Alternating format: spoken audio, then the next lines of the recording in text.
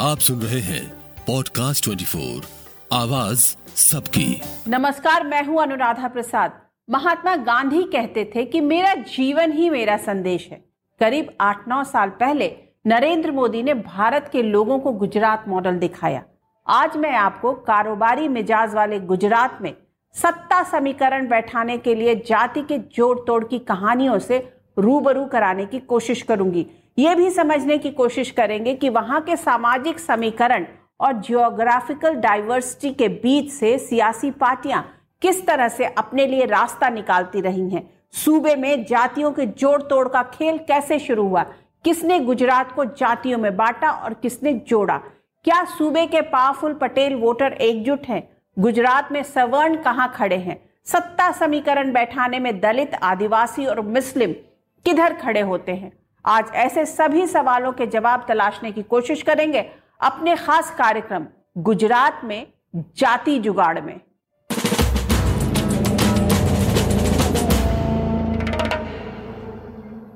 अगर आप कभी गुजरात जाएं तो आपको जगह जगह सुबह नाश्ते में ढोकला, फाफड़ा, खांडवी, पात्रा और दाबेली जैसी चीजें मिलेंगी।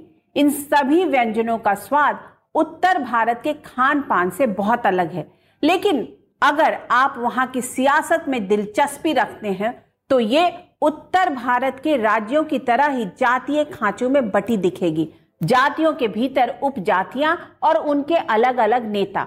गुजरात में जातीय गोलबंदी के आधार पर विधानसभा और संसद पहुंचने के लिए जोड़ तोड़ वाली राजनीति पिछले कई दशकों से जारी है। आजादी के बाद भारत में भाषा के आधार पर कई राज्यों का गठन हुआ। अलग गुजरात और महाराष्ट्र के लिए बड़ा आंदोलन शुरू हुआ। एक बड़ी लड़ाई के बाद 1 मई 1960 को गुजरात एक अलग राज्य के रूप में वजूद में आया। गुजरात के भूगोल और मिजाज को समझने वाली अच्छे तरह से जानते हैं कि मोटे तौर पर इस सूबे के 4 हिस्से हैं: उत्तर गुजरात, मध्य गुजरात, दक्षिण गुजरात, सौराष्ट्र और कच्छ। 6 करोड़ आबादी वाले गुजरात के इन हिस्सों का मिजाज एक दूसरे से अलग है। पूरे सूबे को जोड़ने में सबसे बड़ी भूमिका गुजराती अस्मिता और कारोबारी मिजाज की है। लेकिन जब बात जातियों पर आती है तो कई उपजातियां, उपजातियों के भीतर भी कई उपजातियां और उन्हें लामबंद कर सत्ता हासिल करने की जुगत साफ साफ दिखाई देती है। गुजरात के गठन के बाद शुरुआती दौर में वहां कांग्रेस का वर्चस्व था, लेकिन जल्द ही वहां के सामाजिक समीकरणों के बीच से सत्ता की राह निकालने का खेल शुरू हुआ। ऐसे में सबसे पहले समझते हैं कि आज की तारीख में गुजरात के जातीय समीकरण क्या इशारा करते हैं।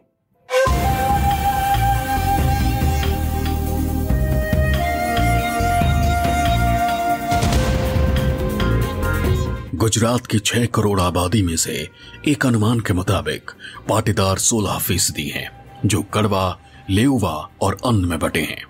गुजरात का हर छठा वोटर पाटीदार समुदाय से ताल्लुक रखता है। ओबीसी की तादाद 35% है, जिसमें कोली, ठाकुर, अहीर, भारवार जैसे जातियां शामिल हैं।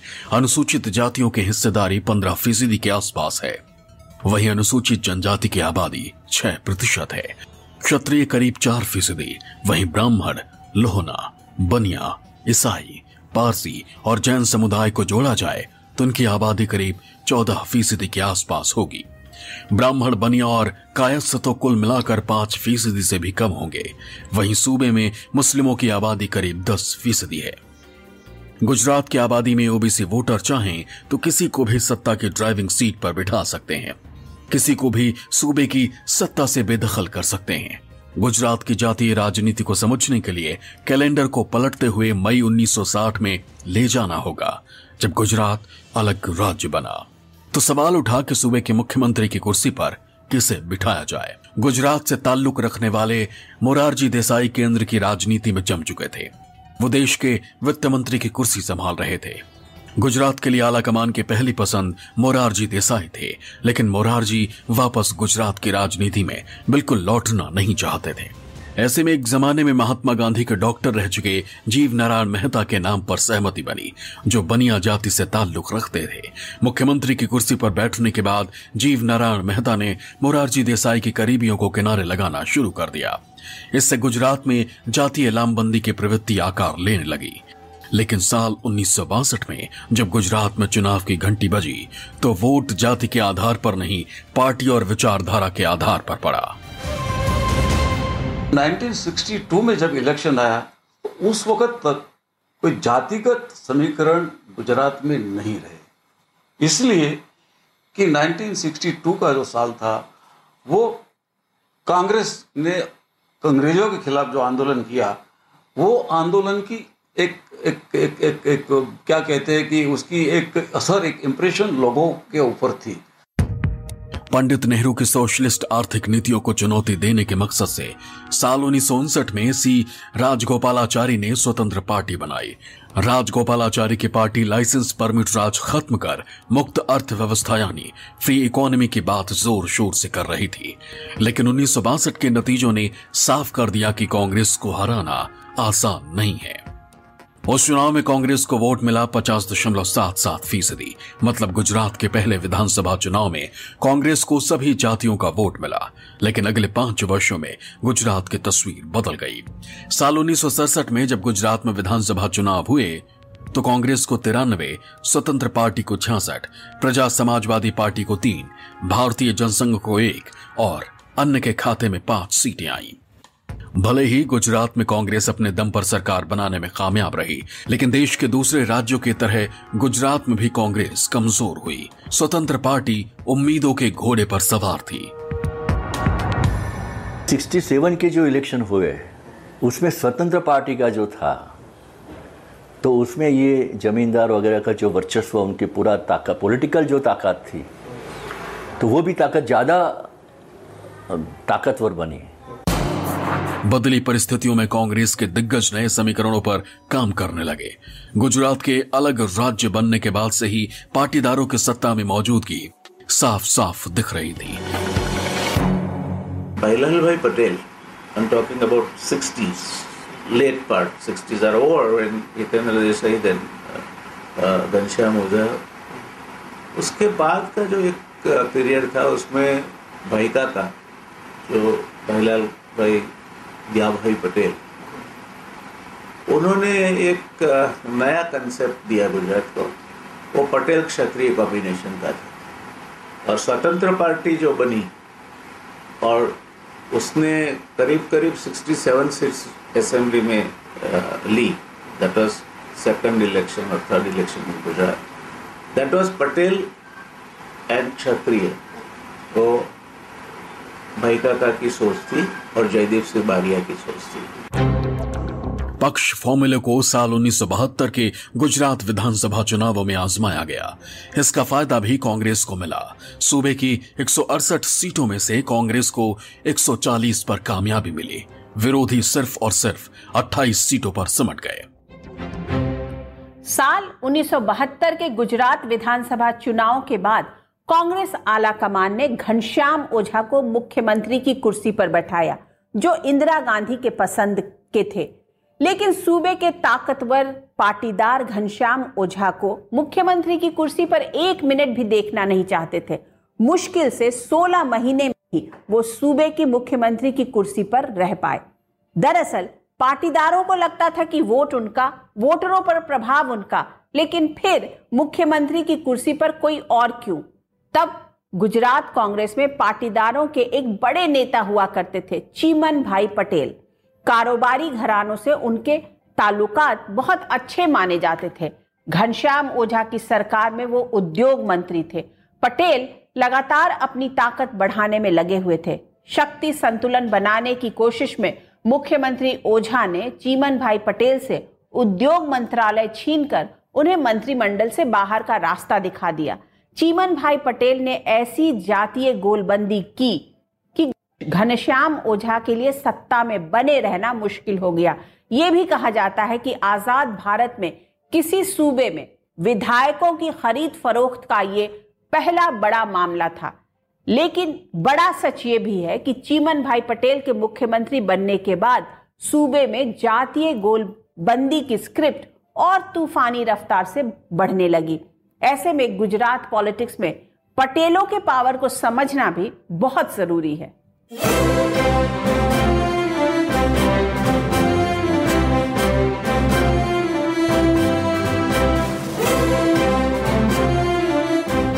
गुजरात की आबादी में हर छठवां शख्स पाटीदार समुदाय से आता है।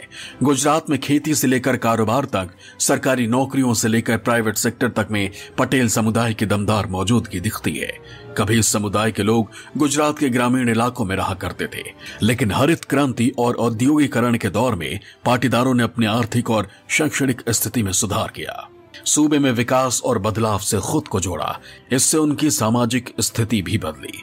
आर्थिक बदलावों की इस आंधी में पाटीदार समुदाय का बड़ा वर्ग ग्रामीण इलाकों से शहरों में पहुंच गया। इस जाति के लोगों में राजनीतिक चेतना आजादी की लड़ाई के समय से ही आ चुकी थी, जिनके सबसे बड़े नेता हुआ करते थे सरदार वल्लभ भाई पटेल। वहीं अलग गुजरात राज्य ने पाटीदारों की राजनीतिक महत्वाकांक्षा को 1970 के दशक में हवा दे रहे थे चिमन भाई पटेल और भाई लाल पटेल जैसे नेता। जो गांव वाला था वो एलिट होने लगा तो उसकी कंपटीशन ये सवर्णों के साथ होने लगी। तो सबसे पहले उभरे चिमन भाई पटेल 1974 में, मगर वो टिक नहीं पाए। गुजरात में ब्राह्मण और बनिया की संख्या बहुत कम थी, लेकिन सूबे की सभी स्वर्ण जातियों को मिला भी दिया जाए तो भी पटेल उन पर तादाद में ज्यादा थे। कांग्रेस के वोटर स्वर्ण, दलित, आदिवासी और मुस्लिम थे। ओबीसी वोटर्स का भी बड़ा वोट कांग्रेस के खाते में जाता था, लेकिन पाटीदार कांग्रेस से छिटकते जा रहे थे। पाटीदार अपने लिए बड़ा राजनीतिक आसमान तलाश रहे थे, लेकिन सूबे की आबादी में करीब 1 करोड़ की हिस्सेदारी वाले पाटीदारों में भी कई उपजातियां हैं, जिनमें 4-5 प्रमुख हैं: लेउवा पटेल, कड़वा पटेल, अंजाना पटेल, मटिया पटेल।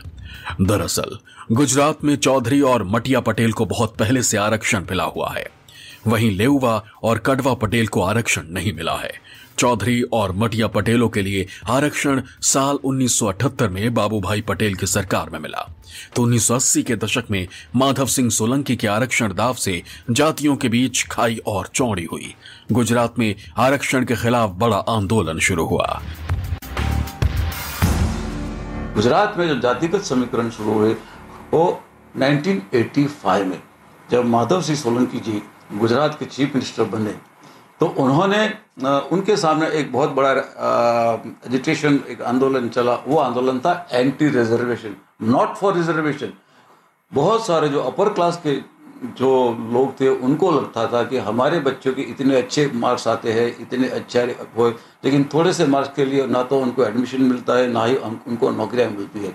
तो माधव सिंह सोलंकी के समय में एंटी रिजर्वेशन चला। माधव सिंह सोलंकी की ओबीसी वोट बैंक साधने की राजनीति ने पाटीदारों को कांग्रेस से दूर कर दिया।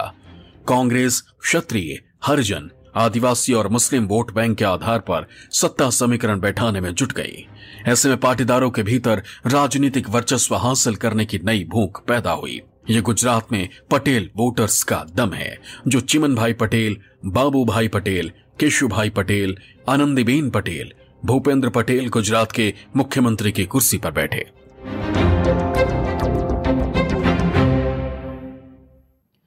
पाटीदार गुजरात पॉलिटिक्स में एक बड़े पावर हाउस की तरह हैं।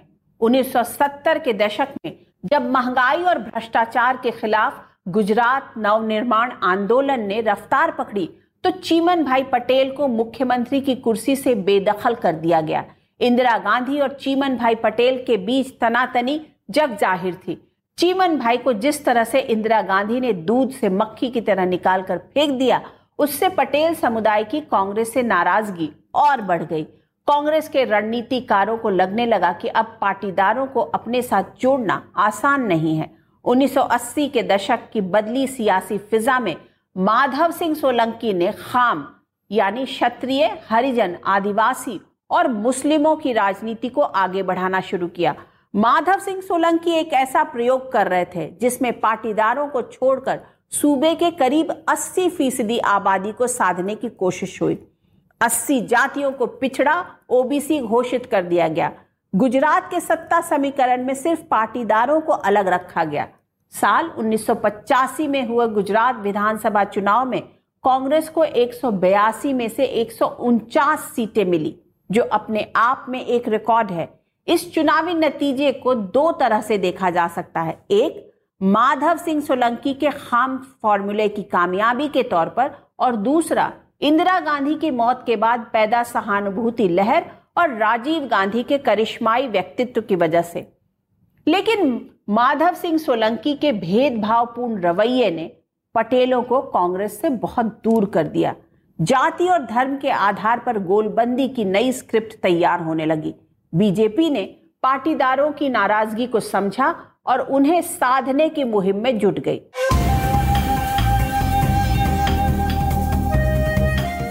उन्नीस 1990 में जब गुजरात विधानसभा चुनाव के नतीजे आने शुरू हुए तो कांग्रेस दंग रह गई। बीजेपी और जनता दल के नेताओं और कार्यकर्ताओं के चेहरे खिले हुए थे। बीजेपी को 67, जनता दल गुजरात को 70, कांग्रेस को 33, युवा विकास पार्टी को 1 और अन्य के खाते में 11 सीटें आईं। कांग्रेस के खाम फॉर्मूले का तिलिस्म टूट चुका था। कांग्रेस के वोट बैंक में बीजेपी और जनता दल गुजरात बड़ी सेंधमारी कर चुके थे। बीजेपी का सामाजिक आधार बढ़ाने में बड़ी भूमिका राम मंदिर आंदोलन की रही, जिसने हिंदुत्व के नाम पर हर जाति के वोटर्स को बीजेपी के साथ जोड़ा। इसमें वो ओबीसी जातियां भी रहीं जो कांग्रेस की कोर वोटर हुआ करती थी। लेकिन बीजेपी और जनता दल गुजरात का मेल ज्यादा दिनों तक नहीं चला। गठबंधन टूट गया। बीजेपी ने बड़ी चतुराई के साथ पटेल वोटर्स को अपने साथ मजबूती से जोड़ लिया, जिसका फायदा बीजेपी को 1995 से पूरी तरह मिलने लगा। साल 1995 में जब विधानसभा चुनाव की घंटी बजी, बीजेपी ने हिंदुत्व के नाम पर नई गोलबंदी शुरू की। इससे सूबे की 182 सीटों में से 121 सीटें बीजेपी के खाते में आई। अब बीजेपी पूर्ण बहुमत के साथ गुजरात की सत्ता में पहुंच चुकी थी और कांग्रेस की राजनीतिक जमीन बुरी तरह से ध्वस्त। पॉलिटिक्स में क्या होता है कि 16 से 19 साल का बच्चा, लेट टीनेज का बच्चा, he identifies himself with a larger society. अपनी फैमिली से बाहर निकल के लार्जर, तो उसे उस समय पॉलिटिक्स कैप्चर कर लेती है। आरएसएस क्या करती है? बिल्कुल वही करती है। सेवा दल भी यही करती थी। मार्क्स ने भी कहा है कैच देम यंग। तो आज कांग्रेस में ये 16th और 19th के बच्चे who are bubbling youth who want to go out, उनको कैप्चर करने का कोई मैकेनिज्म नहीं है। और वो मैकेनिज्म नहीं आएगा तब तक कांग्रेस को अपने पुराने जो गुडविल है उस पे लड़ना पड़ेगा। और पुरानी गुडविल थोड़ी बहुत बची है, बिल्कुल खत्म नहीं हो गई है। सूबे में कांग्रेस तेजी से कमजोर और बीजेपी मजबूत होती रही। बीजेपी के भीतर भी सत्ता संघर्ष शुरू हो गया, जिसका असर उपचुनावों में दिखने लगा था। ऐसे में साल 2001 में बीजेपी आलाकमान ने नरेंद्र मोदी को गुजरात की कमान सौंपने का फैसला किया। अब गुजरात को नरेंद्र मोदी अपने तरीके से चला रहे थे।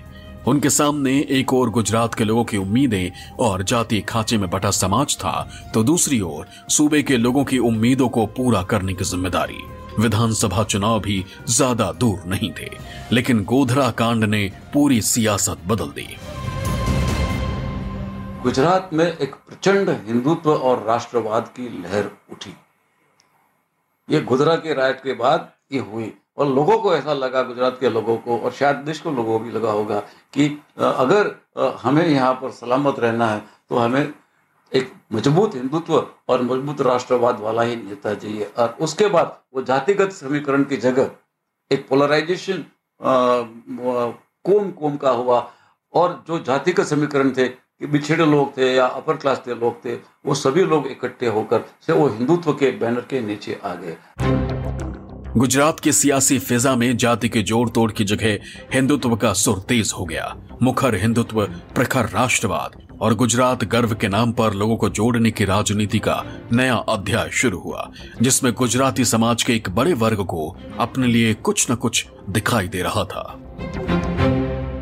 नरेंद्र मोदी ने सूबे में बीजेपी का आधार बढ़ाने के लिए सभी जातियों के वोट बैंक में चुंबक लगाने की कोशिश की।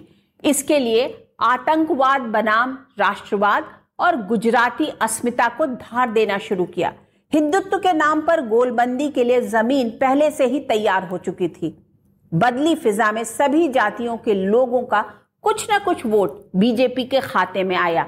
सिर्फ सूबे के मुसलमान बीजेपी से दूर रहे। मोदी का ऐसा जादू चला जिसमें बीजेपी को हराना नामुमकिन जैसा हो गया। बीजेपी के साथ गुजरात की सवर्ण जातियां, पटेल, क्षत्रिय, कोली, ओबीसी, दलित और आदिवासी वोट जुड़ता गया। जमीन पर गुजराती गर्व और गुजरात मॉडल दोनों काम कर रहा था। ऐसे में सियासी पार्टियों के पुराने जातीय फॉर्मूले दम तोड़ रहे थे।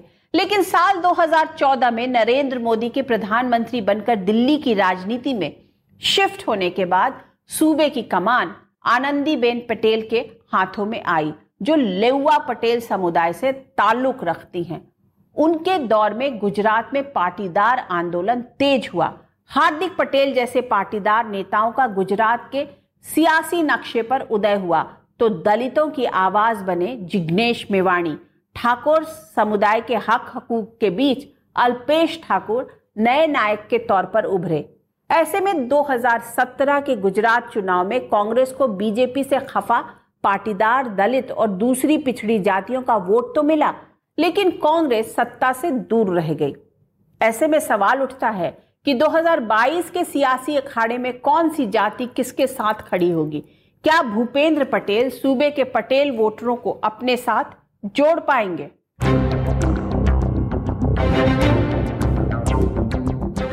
2017 के गुजरात चुनाव में बीजेपी की राह में कांटे और कांग्रेस की राह आसान बनाने में 3 युवा चेहरों ने बड़ी भूमिका निभाई थी। पहला, पाटीदार आंदोलन के नेता हार्दिक पटेल। दूसरा, ठाकुर सेना के अल्पेश ठाकुर। तीसरा, दलित आंदोलन के नेता जिग्नेश मेवाड़ी। हार्दिक पटेल, अल्पेश ठाकुर और जिग्नेश मेवाड़ी के तेवरों ने कभी गुजरात की बीजेपी सरकार को बेचैन कर दिया था, जिसका असर 2017 के चुनाव में साफ साफ दिखा। हार्दिक पटेल और अल्पेश ठाकुर तो आंदोलन के मंच से कांग्रेस और अब कांग्रेस छोड़कर बीजेपी में शामिल हो चुके हैं। वहीं जिग्नेश मेवाड़ी अभी भी बीजेपी के खिलाफ मोर्चा खोले हुए हैं। गांव का एससी गांव के पाटीदार को मानेगा, शहर का एससी शहर के पाटीदार को नहीं मानेगा। तो Patidar influence is on way, वो घटती चली जाती है और पाटीदार का कोई और आंदोलन इतना बड़ा होवे मुझे शक्यता नहीं दिखती है। वो चला गया, वो फेज चला गया। अब अगर आंदोलन होता है तो ओबीसी का आंदोलन होता है, ठाकुर का होता है, कोली का होता है, वो हो सकता है और कुछ नहीं हो सकता है। 2022 के लिए बीजेपी ने बड़ी चतुराई से नाराज पाटीदारों को अपने साथ जोड़ने का दांव चला है। भूपेंद्र पटेल को जहां पिछले साल मुख्यमंत्री की कुर्सी पर बिठाया गया, वहीं हार्दिक पटेल को भी बीजेपी ने जोड़ लिया है। इसी तरह अल्पेश ठाकुर भी कमल पर सवार हो चुके हैं। गुजरात में सबसे बड़ा वोट बैंक ओबीसी का है, लेकिन सूबे का ओबीसी वोटर आपस में बहुत बटा हुआ है। ऐसे में बीजेपी ने ओबीसी जातियों को राजनीतिक प्रतिनिधित्व देकर वंचित समूहों को बड़ा सोचने के लिए प्रेरित कर और हिंदुत्व विचारधारा का प्रचार प्रसार करके जोड़े रखा है। बीजेपी ट्राइबल्स में भी बहुत प्रभावी है, बहुत असरदार है। तो बीजेपी यूथ्स में भी बहुत असरदार है। तो बीजेपी का भी वहां कोई काट नहीं दिखाई पड़ता। और जातीय आधार पर बीजेपी, मैंने जैसा बोला कि पटेल एंड अदर्स, पटेल तो रहेंगे ही, लेकिन अदर्स मतलब ओबीसी, दलित, आदिवासी, वो भी महत्वपूर्ण होकर के बीजेपी की राजनीति में उभरे हैं और रहेंगे। गुजरात में कांग्रेस का सत्ता से वनवास खत्म होने का नाम नहीं ले रहा है। ऐसे में अब कांग्रेस माधव सिंह सोलंकी के जमाने के फॉर्मूले से आगे बढ़ते हुए बीडीएम यानी ओबीसी, दलित, आदिवासी और मुस्लिम वोटर्स को अपने साथ मजबूती से जोड़े रखने में पूरी ताकत के साथ जुटी हुई है। आने वाले इलेक्शन में शायद एससी के कंपैरिजन में एसटी ज्यादा प्रभावी रहेगी, क्योंकि they are little volatile people और अगर किसी के साथ भी जुड़ गए तो दूसरों को घुसने नहीं दे। Tribal by and large still मैं कांग्रेस के साथ। इतिहास गवाह रहा है कि गुजरात में 2 पार्टियां ही चली हैं। तीसरी पार्टी ज्यादा दिनों तक नहीं टिक पाई है। लेकिन आम आदमी पार्टी कांग्रेस के ग्रामीण और बीजेपी के शहरी वोट बैंक में सेंधमारी की तैयारी में है। जब भी हम लोग चुनाव में जातीय गोलबंदी या जाति के आधार पर वोटों के इधर से उधर शिफ्ट होने की बात करते हैं, बुद्धिजीवियों का एक वर्ग कहने लगता है कि चुनाव में अब जाति के आधार पर वोट नहीं पड़ता है। लोगों का वोटिंग पैटर्न समय के साथ बदला है। कुछ हद तक ये सच भी है कि पिछले कुछ वर्षों में वोट बैंक में सेंधमारी के लिए जिस तरह की राजनीति हुई है, उसमें कास्ट की जगह क्लास ने ले ली है। क्षेत्रीय अस्मिता और राष्ट्रीय गौरव के नाम पर भी वोटरों को अपनी ओर खींचने की कोशिश हुई है। लेकिन एक बड़ा सच ये भी है कि चुनावी मौसम में उम्मीदवारों को टिकट देने से लेकर उनके प्रचार की रणनीति बनाने तक में जाति का खास ध्यान रखा जाता है। गुजरात की चुनावी राजनीति भी जातीय जोड़ तोड़ के सहारे ही आगे बढ़ती रही है। आने वाले दिनों में ये भी साफ होगा कि कौन सी जाति का बड़ा चेहरा किसके पाले में मिलता है। पर क्या नेताओं के पाला बदलने से खास जातियों का वोट भी शिफ्ट होगा या फिर जाति के जोड़ तोड़ की परंपरा इतिहास बन जाएगी? आपसे फिर मुलाकात होगी किसी ऐसे मुद्दे के साथ जिसे जानना और समझना हम सब के लिए बहुत जरूरी होगा। तब तक के लिए मुझे दीजिए इजाजत। नमस्कार। सुनते रहिए पॉडकास्ट 24 को, आवाज सबकी।